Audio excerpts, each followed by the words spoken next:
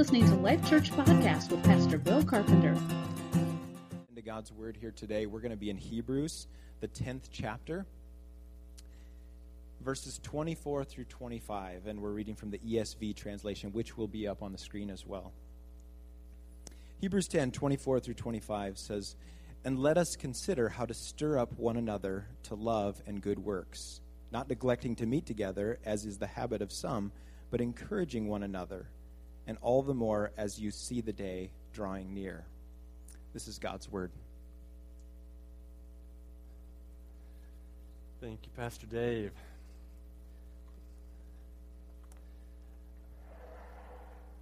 I was away last Sunday, but Pastor Dave began a little series where we are looking at community and talking about what community is. I'm going to talk to you a little bit more narrow than what Pastor Dave gave you on Sunday. He gave you the broader picture and did a fabulous job of doing that and helping us to understand that we are called to community.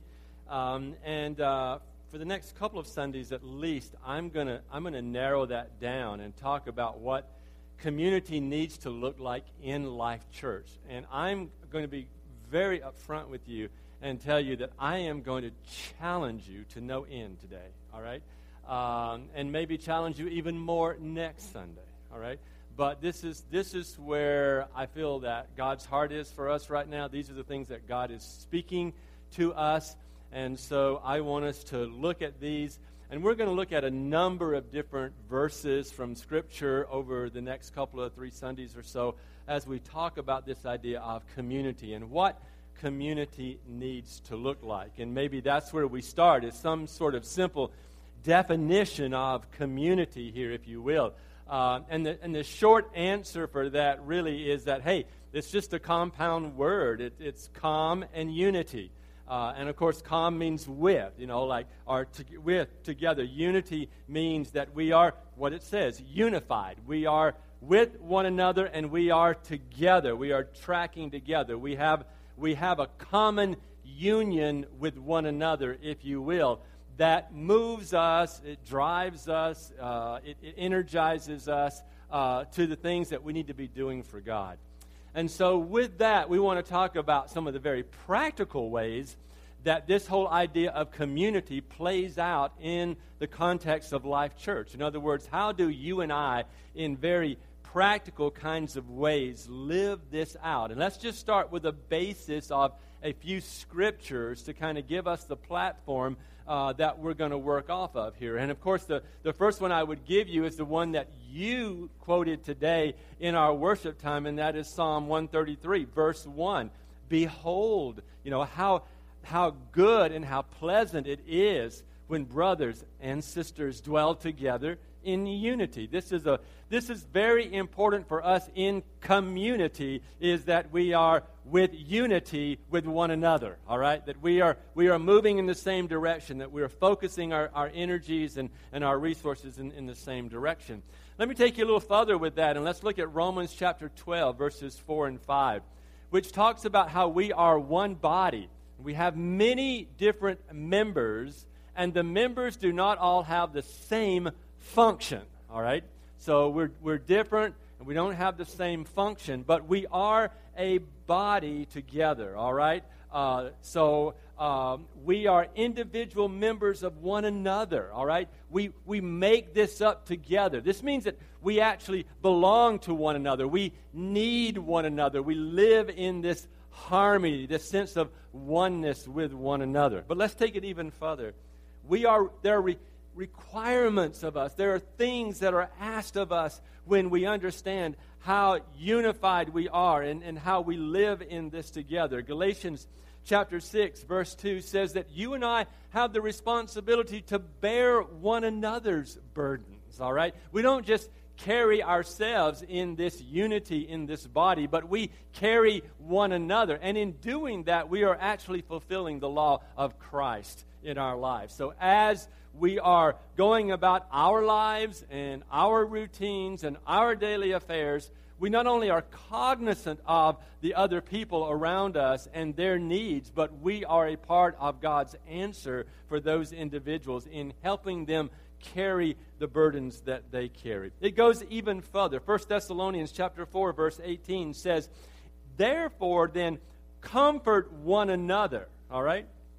Comfort one another with the words of encouragement that are given from Scripture. We are to comfort one another. We're to care about one another. All of this based in the Word of God, of course. But we have a responsibility to not only bear with one another, but to actually bring comfort to one another. And let me just give you one more as a platform here. 1 Thessalonians chapter 5, verse 14, he says, we're going to urge you, brothers and sisters, that you do some things, all right? And this is interesting. Admonish the idle, encourage the faint-hearted, help the weak, be patient with them all. There's a sense here that there are always going to be some people in the body of Christ who are going to be in a weaker position. They're going to be in a place of greater need, maybe, than you or I would be at any given time. And there are going to be times that you and I are going to be in some of those places, and there are going to be others in the body who at that time are strong and are able to work with us or help us or come along beside us or encourage us. But the idea here is that we as a family are to not only encourage and comfort one another and carry one another, but we are to admonish when others are not fulfilling their place or are carrying their load or whatever. We're to admonish them. We're to encourage those who get weak or overwhelmed or are faint-hearted. We're to help those people who are very weak in whatever situation that they're in. And above all, we are patient with all situations that require us to lay down our own lives in some way and be there to help and encourage someone else. So these are all aspects of what we are supposed to do. Now, if you're asking in your heart, well, do I really have to do all of that? Yeah, I think you do. I think we do. All right? I think we all have to do that. I don't think it's for one or two or a few. I think it's for all of us. And here's the other thing that I want you to understand as the adults in Life Church, okay? Our kids have a program that they're going through, or a curriculum, a course, whatever you want to call it. It's called the Gospel Project. They get a little card every Sunday, and it's basically about the lesson. Now, the card that I'm holding in my hand is from a previous lesson that our children had. And if you can see it on the screen there, here are a couple of Christians that are walking by, and here's an individual who's in some kind of need. And what we taught our children in this particular lesson, and the card that they took home with them in their little pockets, they all got them and they took them home, and hopefully the parents talked to them about it, and they discussed it, how it would work and how it would be carried out. But it says, from Acts, where Pastor Dave landed last week, the church met needs. Great teaching. Fabulous lesson. But my question to you as the adults in Life Church is, are we going to allow this teaching to be head knowledge, or are we going to train and empower our children to take this out in very practical kinds of ways and work it out as a part of their theological formation as little children? And are we going to be the examples of that so that they are not just learning head knowledge and getting information on a Sunday morning, but they are actually seeing their moms and dads and their aunts and uncles and other adults in the church actually living out the truth of God's Word? Otherwise, they are going to see us, the adults in Life Church, as hypocrites of our own teaching. And so where do we land? How do we do this thing called community and do it well? All right? And I'm not going to have all the answers to you. I don't know that I have wrestled more with a message than I have this little series that we've tackled here. But we really feel, David and I both, that this is a real piece of God's heart, generally speaking, but even more so that this is God's heart for Life Church right now. This is the pulse of Life Church right now. This is where God is tapping in and saying, hey, I want to talk to you about this area. I want to look at this. I want to deal with this. And so what I want to do this morning, with staying with this passage in Hebrews of let us consider how to stir one another up to love and to good works. I want us to be a church that allows Pastor Dave and Pastor Bill to open this for discussion, for dialogue, that this becomes the table talk in our homes and in our small groups and in other times in the coffee shop or wherever, where we're getting together with one another, that we begin to dialogue and talk through the points of what it means to be in community and how does that look when it's lived out and walked out in very practical ways. Because David and I don't have all the answers here. We are also a part of the great American church that is very independent and very individualistic and very self-centered in a lot of ways. And so we're being challenged by our own words. We're preaching to ourselves here, if you will. So what I want to do over the next couple of Sundays is address several areas here and bring some application for us as well here, all right? And so this is where, these scriptures that I've already shared with you is enough to just overwhelm me. It's like, how do I do that? That is not how I'm really wired. That is not my forte. I really don't know if I really want to do that.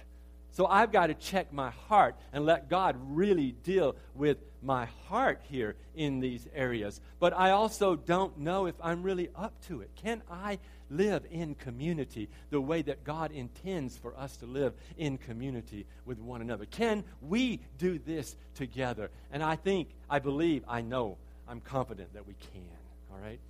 But it's going to take some work. It's going to take some due diligence on our part. It's going to take some dialogue and some learning curve here. It's going to take you and I being willing to lay our lives down. So it's going to take a real work of the heart. I believe this is a real work of the Holy Spirit that is happening in Life Church. I believe that God really is trying to transition us, if you will, as a church. And I'm not even talking about a new location, address, or a building. But I believe that God is trying to transition us as a community and to make us more legitimate than we ever have been as a community. You say, well, Pastor Bill, are you saying that we are illegitimate? No, I'm not. And I'm not saying that we haven't been in community. But I'm saying that there's much more to it than what we've been. And I believe that God is calling us to that more. I believe that God wants more of us, that He has more for us as His people living in authentic Christian community. So what I want to do over the next couple of Sundays or so is to look at, first of all, what authentic community looks like. I want to talk a little bit about what does it really look like to be in authentic community with one another. The second thing I want to do is I want to talk about what community is not. All right? I want us to look at some of the things that maybe we thought was community, or we've used to sort of justify that we're in community, but they're really not a part of what community really is in the church. So we're going to look at that.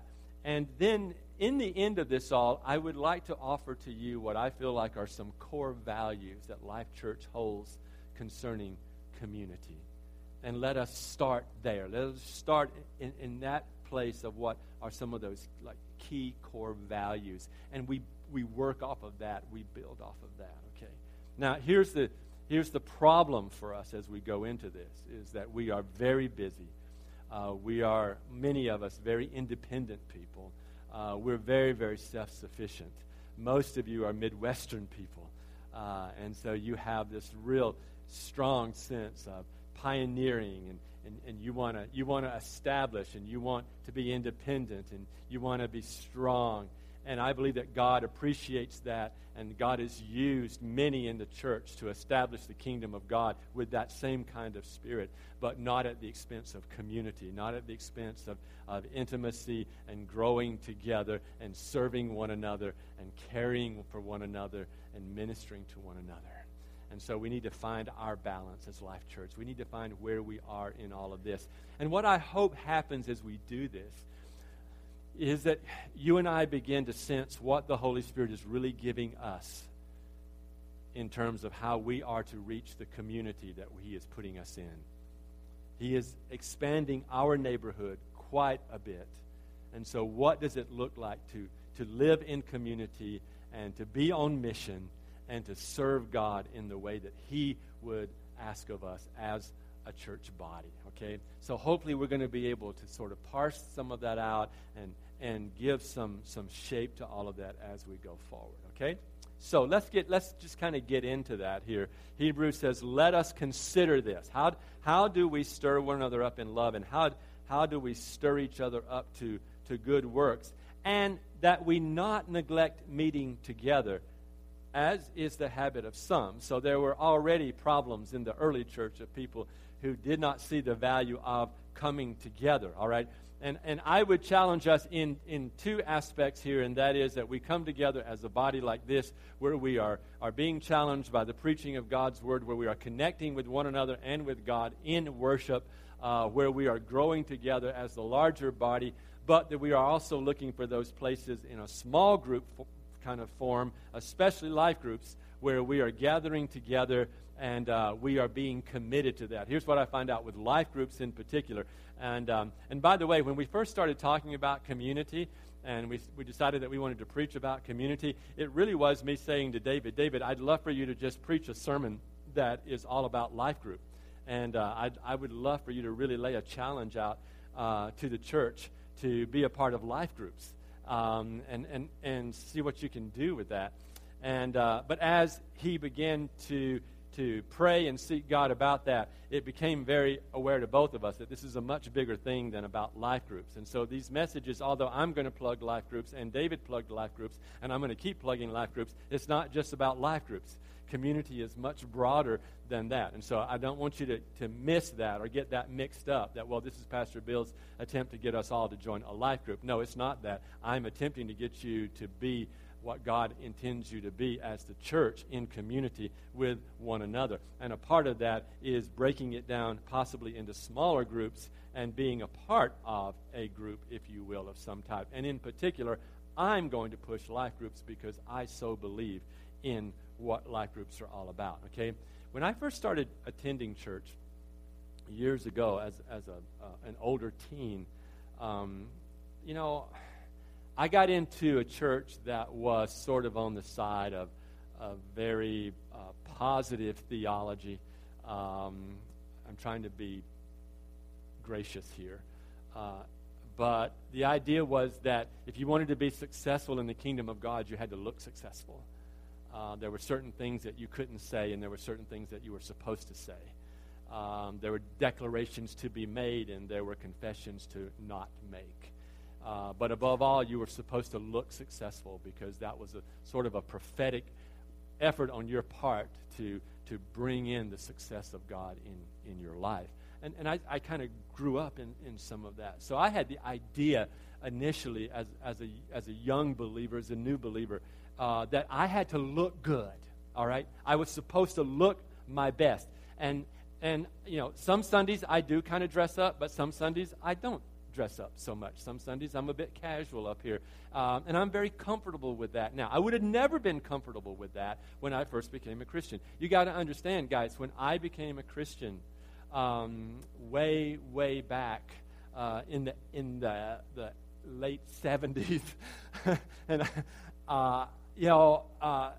when I attended Bible college, there had just been some movies that came out about dancing, and guys wore three-piece suits and did weird things on the dance floor and disco and things like that, And so, seriously, I mean, I'm glad I'm not photogenic and I don't let people take pictures of me, but I went to church wearing three-piece suits and platform shoes, and it was so bad. It was just so bad. But I was told to look good, look my best. And as weird as guys in three-piece suits with platform shoes are, I had the best-looking platform shoes in the world. You got to understand, this was a navy blue three-piece suit until I got the cream-colored one.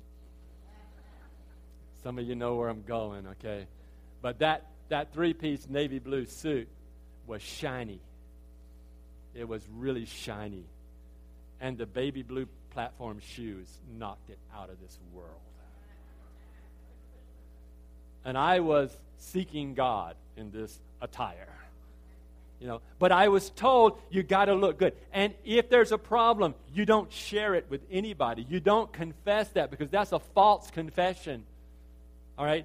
So you don't let people really know if you're struggling. You don't let them know when you're hurting. You don't let them know when there's a weak place in your life. You certainly don't let them know if you're in a financial need or a financial crisis, because that just says that you don't have enough faith to believe God. And so you have to live in this kind of false impression, if you will, and everything's got to be okay. So I could never let anyone in. Life was closed to everyone that should have been a vital and important part of my life. And it was tightly closed, and they never got in. And on the inside, I was dying, struggling, and in difficult situations because I was a young Christian and I was coming out of drugs and alcohol and crazy stuff. But I couldn't ask anybody any questions, and I couldn't share the truth because I had to look good. But here's the good news, guys. I was dead wrong. I was dead wrong. And to buy into that the way I did, I was dead wrong. I missed it. I got off there, all right? And what I want to say to you is that there is an authentic biblical community that we can live in, and it's a place where we can not only care about the things of God, but realize that there are people who will help us, and they care about us, and they care about where we are. And the most important thing is that we understand that God has done a great work for that place of brokenness in us, and that as we allow our weakness to come forth, we are able to be healed, and that God uses other wounded healers in the body to help us and to grow with us and to call us to maturity and to stir up in us the passion for Him and for good works and for faithfulness and purity and all these kinds of things that we battle with. And so what I have learned over the years is that there's a place for you and I to live where we experience the true, genuine love of God the Father. And oftentimes that love is experienced as we love one another. 1 John chapter 4, verse 7, it says that dear friends, you need to let us love one another. For love comes from where? From God. And this is a powerful place to begin.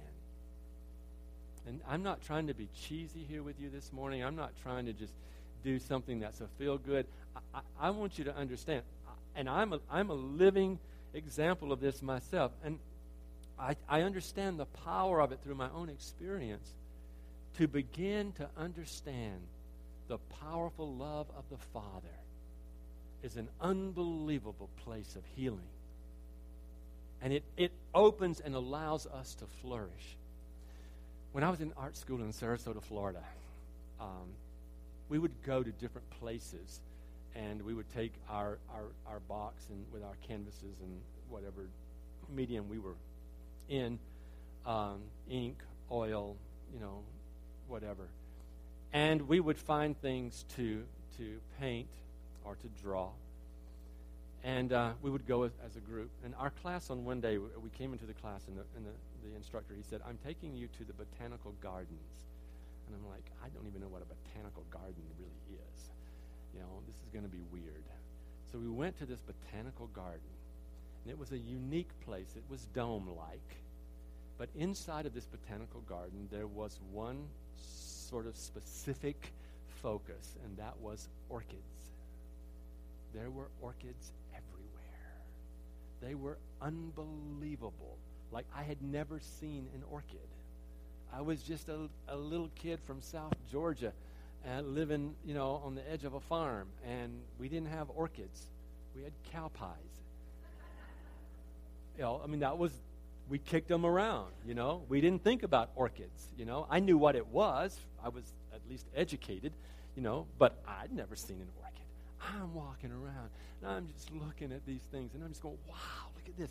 And they're growing. Like, man, these things are big. They're huge. Look at them. They're just everywhere. And they're just like it looked like someone just took one and plastered it on the side of a tree, and it just started growing there, you know. It's just amazing.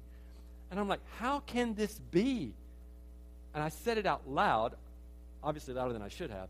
And this little old lady, and she had this little suit thing on, and she came over to me and she goes, it happens because we have created an environment for it to flourish. And she's just shaking all over. And this is her world. This is her life. To create this environment that an orchid can flourish. Well, I would like to tell you that our responsibility, I believe, is to create an environment where men and women, boys and girls can flourish, where they can grow, where we can see each other blossom and become everything that God intends for us. And that's what I want for Life Church. I want Life Church to be so life-giving that people in this church are flourishing. It's just there's a culture here where you and I can grow.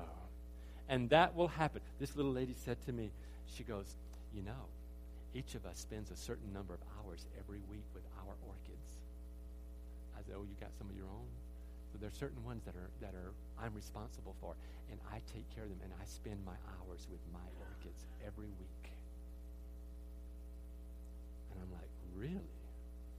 I'm thinking she's crazy, you know. This is a crazy little old lady. I would never spend hours with an orchid. I'm having trouble trying to draw one, you know. But she was so excited, and she was so committed, and she was so dedicated. But folks, I'm telling you, those are the biggest orchids I've ever seen. Over the years, I've seen orchids since then. I actually like them, you know. I see them at Lowe's or Menards or Walmart or Kmart, or the zoo or another botanical garden somewhere. I look at them, and I love them. They're just amazing, all right? I've bought my wife orchids. All right, I was so impressed, you know, and I was like, I want to share this with someone else. Forget the story now. Okay, let's go back to where we need to be. You and I need to be creating a culture. This is a part of what we do as the body of Christ. We create a culture where we can flourish, where one another can flourish. That means that we can come in wounded, we can come in broken, we can come in scarred, we can come in dirty, we can come in whatever capacity we are in at the moment, and there we can begin to flourish. All right?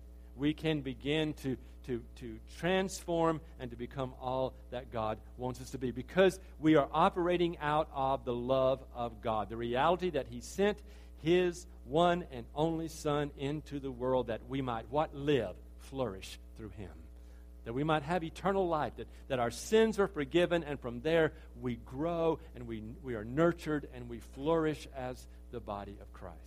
Now, let me bring it down here to us for a minute. Picture a group of like everyday people who get together, and they don't gossip about one another, they don't judge one another, but they honestly love, they honestly support, they honestly pray for one another. And to get even more specific, we would go into James chapter 5 and look there where it says, confess your sins to each other and pray for one another so that you may be healed, that you may flourish. The prayer of a righteous man or woman is powerful and effective. That's the culture. That's what we come to, is this place where we realize that we have this responsibility. We have not only a responsibility, but we see it as an opportunity to listen to one another and pray for one another and encourage one another through these places where we are struggling. And this is not easy to do. This is actually quite challenging for us, folks. And I remember just even not so very long ago And I may have shared this with some of you at various times, so forgive me for being redundant, but I want to share it with us as a whole. Just wrestling with some old memories and some very sinful places and feeling like, man, the enemy just keeps trying to bring this in front of me. Or is this you, God, and there's something unfinished here that I need to do with you, but is there something here that's undone? I'm willing for you to open my heart to this. And really beginning to see some root issues behind some of this past, and realizing that, you know what, I really need to pray through this, Father, and go deeper with God here. And so I went to Pastor Dave and I said, hey, I need to talk to you. And he knows when I come in a certain countenance, it's serious business. And he says, okay. And he just cleared everything away and turned his chair around and said, what's up? And I said, I just want to talk to you. All right, I just want you to listen to me. And I want to process some sin in my life. It's old sin. It's under the blood of Jesus, but it's sin, and it's plaguing my mind right now. And I just want to confess it to you, because that's what the Bible says to do. And I sat down literally, like literally, I was like right in front of Pastor Dave, and I just talked to him, and I said things to him, and I told him about sinful aspects of my life in the past. That it was a moment where I had to be so risky and vulnerable, because here's the man that I've mentored his whole ministry life. Here's the man that I know has looked up to me and looked to me for leadership. And it's the man that I've loved and I've championed, and I've been his number one cheerleader, and I've encouraged him all the way. But I've also been an authority in his life, and there's a relationship there that I didn't want to stain or tarnish. And yet I knew that he was the person that I was supposed to go to. And it was so doggone hard to do that. And I realized that I had such a fear of being rejected, such a fear of what if he says, I can't serve with you anymore because now I know you're past. Things like that were going on in my head. And I said, I just got to tell you some things, and will you just listen? And I confessed with him these things, and they went back, to my teenage years and stuff. And in that place of, I call hippiedom, drugs and alcohol and all that stuff. And I just told him how it was, and what I felt like it had done to me, how it had crippled me, the battle I was in to live in wholeness. And when I got done, he sat there and he looked at me for just a moment. He reached over and he took both my hands in his hands like this, and he was holding me.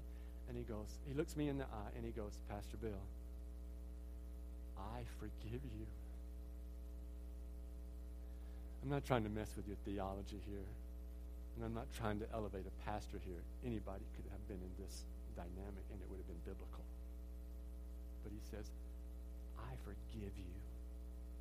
And he went a step further. He says, your sins are forgiven.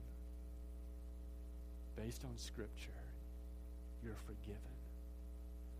And there was something absolutely outstanding and astounding about that moment for me. And I thought to myself, this is what it's all about. This is what it means to be in community with one another. To feel that kind of love that flows out of another person, sourced from God the Father, that allows us to be confessional and allows us to forgive. And there is something tremendously empowering about that allows us to live in an atmosphere where we can flourish. I was able to walk away from the mental battle and the emotional battle that I'd been fighting for days and feeling the release from that and the power to walk out of that. Confess our sins to one another. That involves a safe place of sharing. That involves support from others. That involves a fellowship where we can listen and share our experiences with one another, where we can get strength, where we can find hope with each other, where we help each other to heal in God's power. Is there such a place? Can this be? Yes. Yes. This is possible for the body of Christ if we are willing to go there. And here's what I want to expose to you this morning is this is why there's a problem sometimes, and it's found in Ephesians chapter 6, verse 12, where it says, our struggle is not against flesh and blood. I didn't have a struggle with Pastor Dave. I didn't have a struggle with people involved in situations in my past, all right? Our struggle is not with flesh and blood, but it is against rulers, it is against authorities, it is against powers of this dark world, it is against spiritual forces of evil in heavenly realms. There is a real and literal enemy that would love to keep you isolated. There is a real enemy who would tell you you don't need anybody else. I remember being a little boy, and I remember standing in front of my dad, and he didn't very often speak to us. He didn't say much to us at all. He was very absent in our lives. But on occasion, he would look at us, and he would say, boys, don't ever get yourself in a place where you depend on somebody else. Take care of yourself. When you have to pay, you pay for yourself and a little bit more. You don't owe anybody. You don't need anybody else. Don't ever get yourself in the place where you need somebody else. That was the message. You know what? That's a worldly message. And it's out there today. You be everything you can be. You get everything you can get. You walk over whoever you have to do that. You just get it. That's because you don't need anybody else. And you don't want to put yourself in a place where somebody else can hurt you. All right? So you need to be independent. You need to protect yourself. You need to guard yourself. So build fences around everything you got. Lock yourself up. Don't feel such a lie. It's such a lie, church. Jesus came to set us free. Jesus came to unlock us. Jesus came to take away the shame and the guilt and all of those things. Jesus came to bring us life and life abundant. In other words, Jesus came for us to flourish in our families, to flourish in our jobs and careers, to flourish in the church, to flourish in the kingdom of God. So we can do this. But we need to understand that there's a battle out there. 1 Peter chapter 5 says you need to be self-controlled. You need to be alert. You need to realize that the devil prowls about like a roaring lion looking for someone to devour. This is what you and I need to understand. Out there is an enemy who wants to destroy us. In here, God is at work to create an atmosphere for us to flourish and to live in. You need someone else in your life. You need other people around you. You need to be able to depend on someone else at various times. Yes, but you don't understand. All my life I've tried to depend on people and they have let me down. God is faithful. And as we grow and are discipled and mature together, people, in the body of Christ, we will become more and more faithful. And we will represent this faithfulness of God to the best of our abilities. Is someone going to let you down? Yes. Is someone going to hurt you? Yes. Is someone going to disappoint you? Yes. But in the body, we're going to take the risk together to try to help one another to become everything that we need to be for one another to be the body of Christ that reaches a world that doesn't know this kind of thing. The world lets everybody down. The world devours. And Satan knows and uses the lies and the deceptions to try to permanently isolate us and keep us out of an authentic community. And I'm telling you, I believe that this is one of the most powerful things that you and I can do is be a part of a community, an authentic Christian community, even beyond the bigger community that we would call Life Church, such as a life group. And there may be other groups that you would get involved in. But here's the thing, at this just at the mere mention of the word community, oftentimes people just look at you like you dropped in from another world or something, you know. And some people will smile very tolerantly. You're not really smiling today, all right? I'm just going to let you know. I'm looking around, and there's not a lot of smiles on faces here today.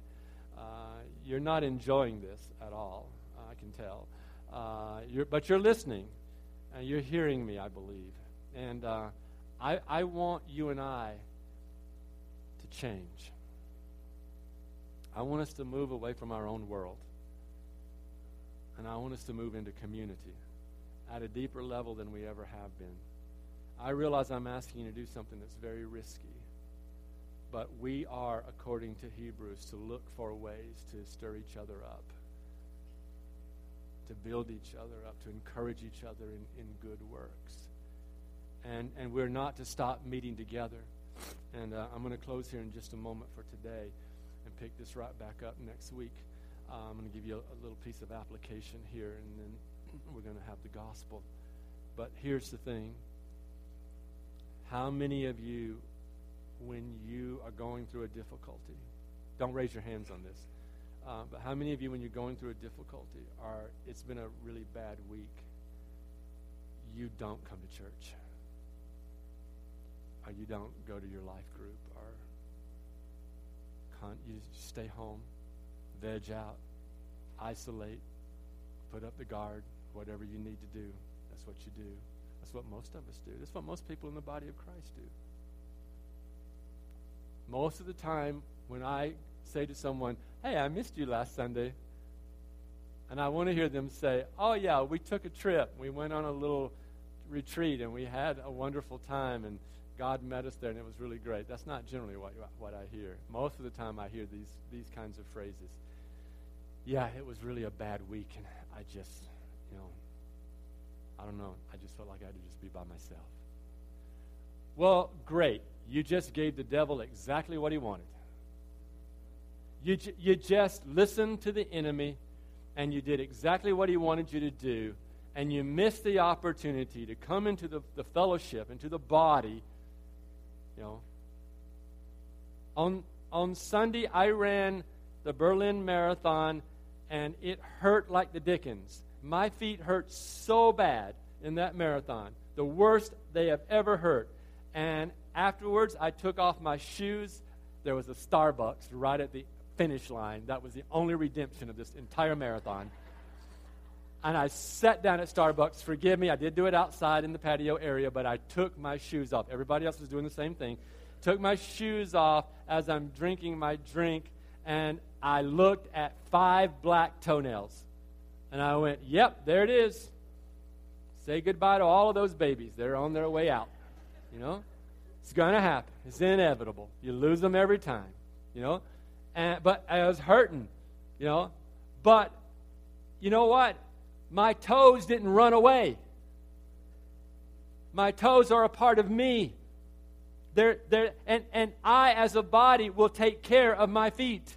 Well, some of you will debate that because I ran the marathon. But trust me, post-marathon, in recovery, I will take care of my feet. Why? Because they're a part of my body, and I need them. It is the responsibility of the body to take care of you. But you've got to be willing to lay down your own pride and self-sufficiency and independence and let the body do that. And instead of isolating yourself, you have got to come into the body and let us pray for one another as we confess our sins and faults and struggles and all these things we wrestle with, that we may be healed. That we may be healed. That is what we do. And I'll be honest with you, I don't know how that needs to look exactly, because I'm not very good at it. And the Church of America is not very good at it. But can we explore that together? That's what I'm saying. Let's put this on the table. Let's get it out there on the table and start to talk about it, all right? So that we can explore it together with one another as the body of Christ. Did you know there are 59 one another's in Scripture, where the Bible talks about us and how we relate to one another. I would like, in a closing application here, to just point out a few of those. So would you indulge me for just a moment, and would you just bow your head if you're comfortable doing so? Close your eyes if that's acceptable to you to do so. I have all 59 of these listed, but I just want to read a few of them off to you. And I just want to ask you to let them sink into your heart this morning. And as I do, would you just ask God, sort of almost like a responsive in your own heart, help me, Lord, that I may do this. Just help me, Lord, that I may do this. Mark chapter 9, verse 50. Be at peace with each other. John 13:34. Love one another. Romans 12:16. Live in harmony with one another. John 13:35. Love one another. Romans 14:13. Stop passing judgment on one another. John 15:12. Love one another. Romans 15:14. Instruct one another. John 15:17. Love one another. 1 Corinthians 12:25. Have equal concern for each other. 1 John 3:11. Love one another. Galatians 5:13. Serve one another in love. 1 John 3:23. Love one another. Galatians 6:2. Carry each other's burdens. 1 John 4:7. Love one another. Ephesians 4:2. Be patient, bearing with one another in love. John 4:7. Love one another. Ephesians 4:32. Be kind and compassionate to one another. 1 John 4:12. Love one another.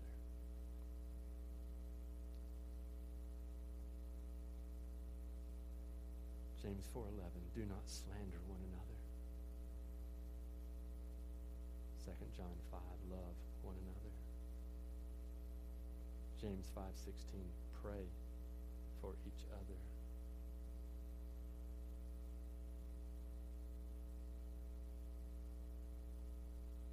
Lastly, 1 Peter 4:10.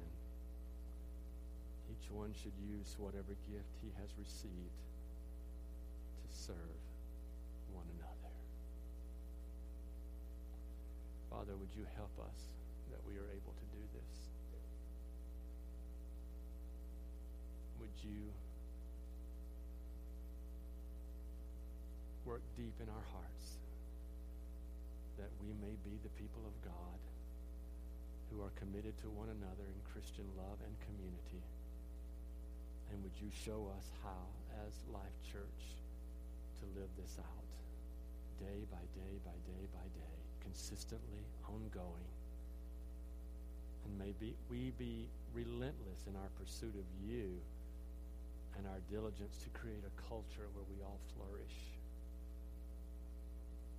God, unite us, knit us together. Give us one heart and one mind. Cause us, Lord, to function according to your will and your purpose and your plan for Life Church. And ultimately, as we do this and as we love one another, may the world see our love for one another, and may that love draw them to Jesus Christ. We ask you to do this in Jesus' name. Amen. Christian, will you come and share the gospel with us, please?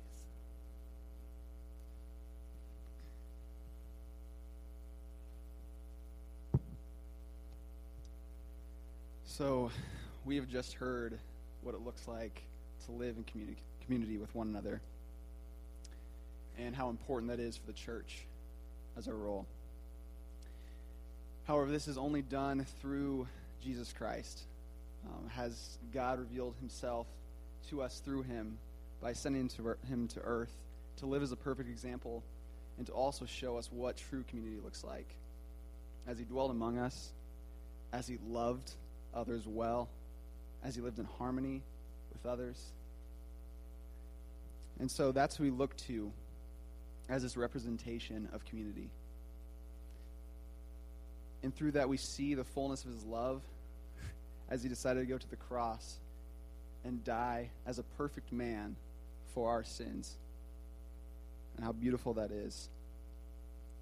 So that we could be forgiven and that we could live in perfect relationship with him, and so that we could strive to live in perfect relationship and community with others. And so, from there, 3 days later, he rose from the dead.